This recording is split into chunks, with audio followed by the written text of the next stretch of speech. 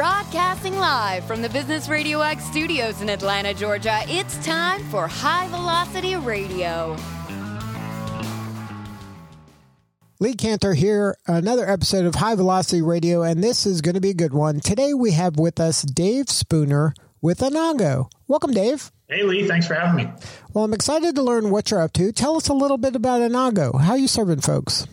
Yeah, no problem. We are rental management software designed for small to mid-sized landlords and property managers. So we work with typically folks that have anywhere from 1 to 100 units, sometimes a bit bigger than that. And we help them do things like automate their rental collection, their lease signing and other document signing, their tenant screening processes, their maintenance request processes, and all sorts of different business processes related to the management of their tenants and their business.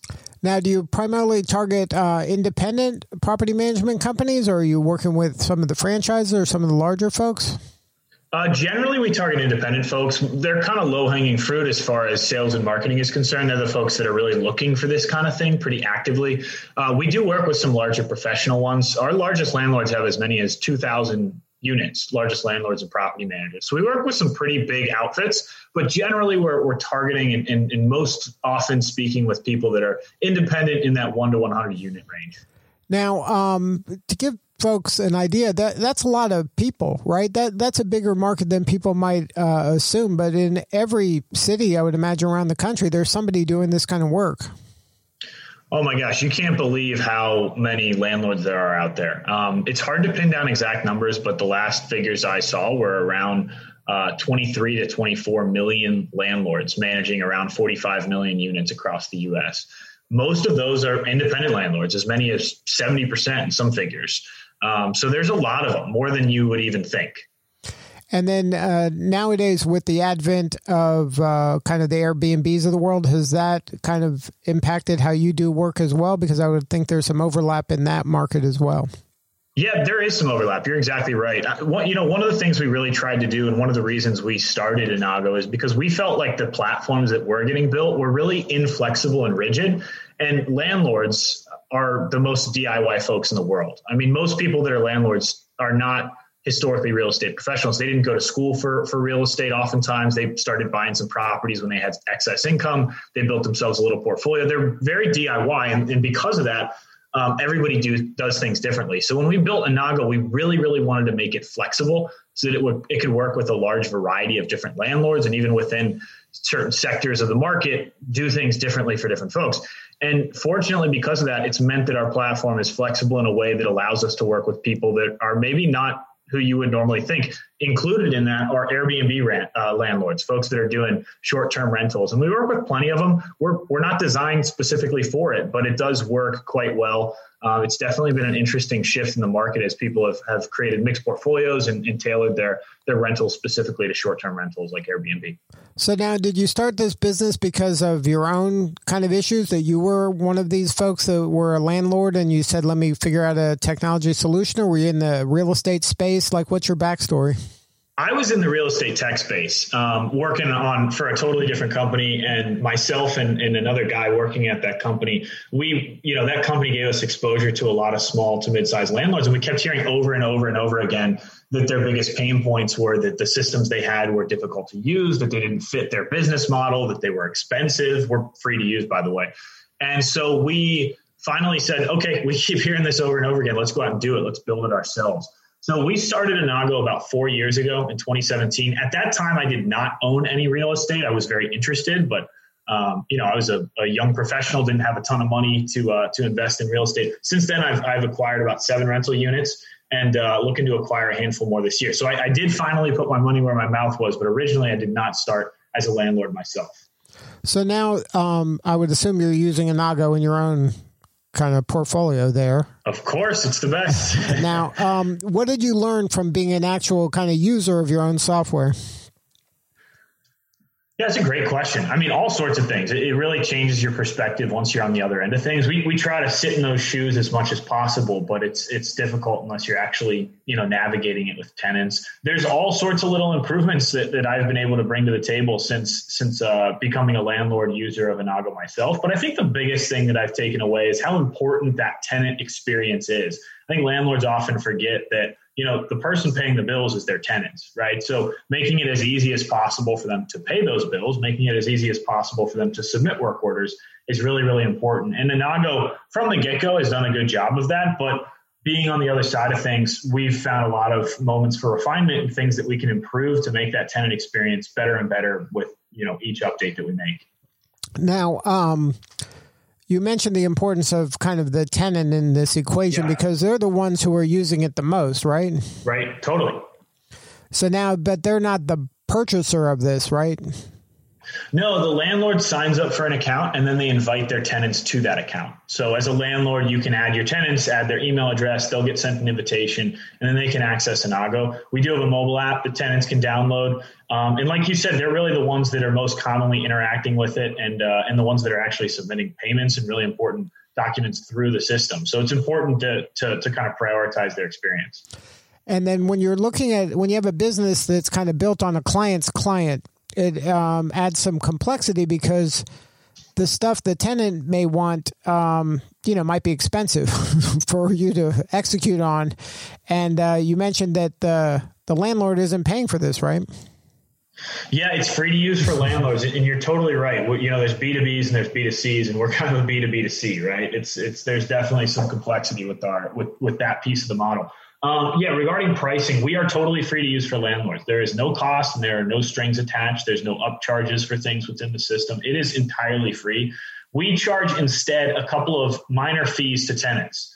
And I think landlords will find them really reasonable. When a tenant submits a payment online, so when they go to pay rent or a pet fee or whatever else they're submitting for, we charge $2 for an ACH transaction. So if they pay from their bank, it's $2. We charge 2.75% for a credit or debit card transaction. The landlord can choose to take on either of those fees, but they're charged to the tenant by default.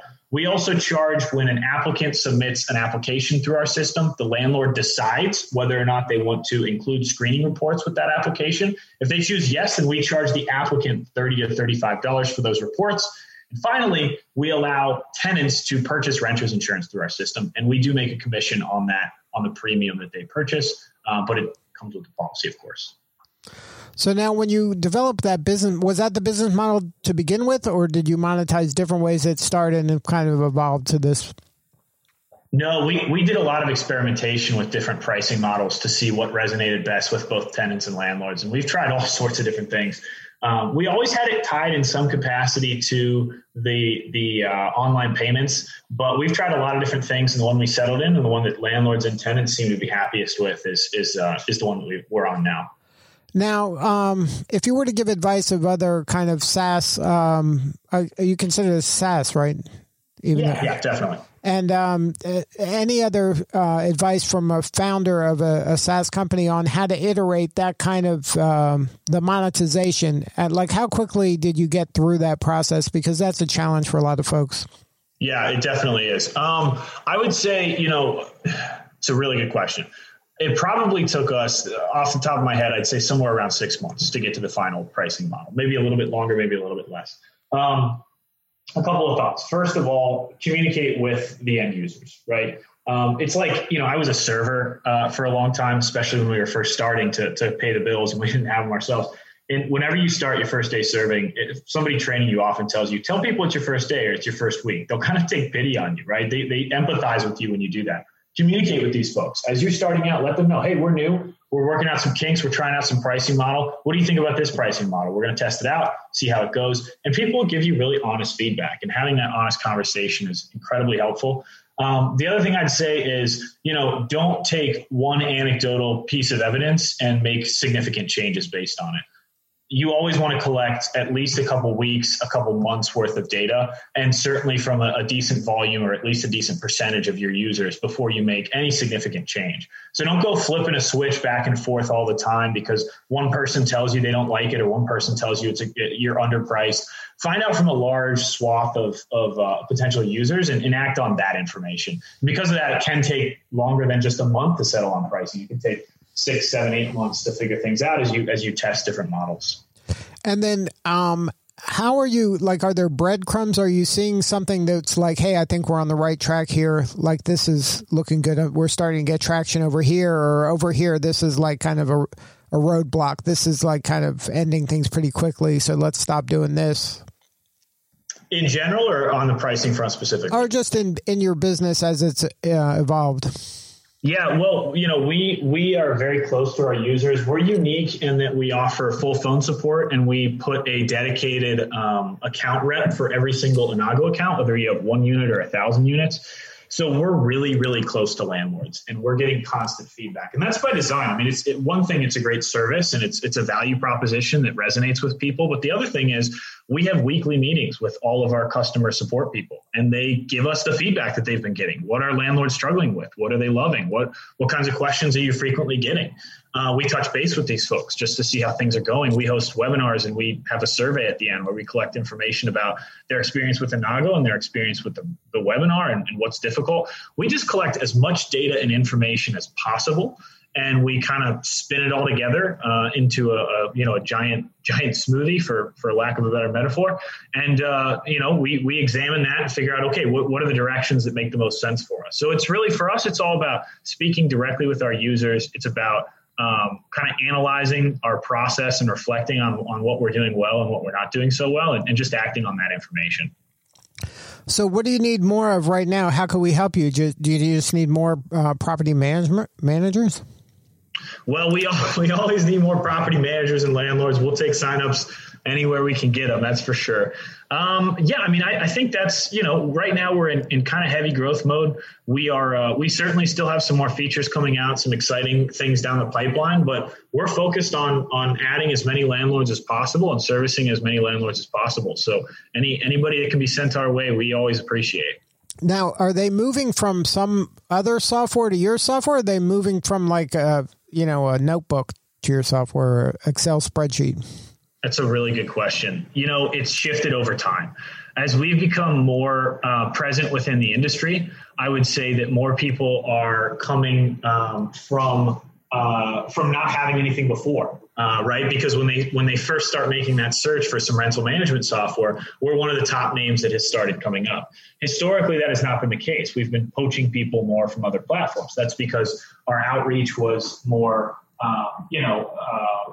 outbound, right? We were reaching out to people and asking them what their experience was like and trying to bring them onto our platform. And the other thing is, when we weren't that well known, you had to really do some research to find us. And if you were really doing research, there's a chance that you already know the industry fairly well, that you maybe have some experience in it, that you're using a platform that you're dissatisfied with, and you're looking for something that's specifically better than it. So it's really shifted over time for us. We still certainly get people coming from other platforms, but I would say the majority of people are coming from an Excel spreadsheet, or they just bought their first rental, or, they took over. It's a young property manager taking over for a larger, older portfolio, anything like that. Those are more common nowadays, but we certainly still get it from both categories.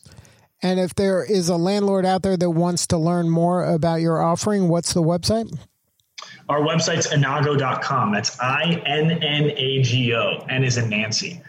They can go check us out online. We're also on all the social platforms. You just search for Inago on Twitter or Facebook or wherever.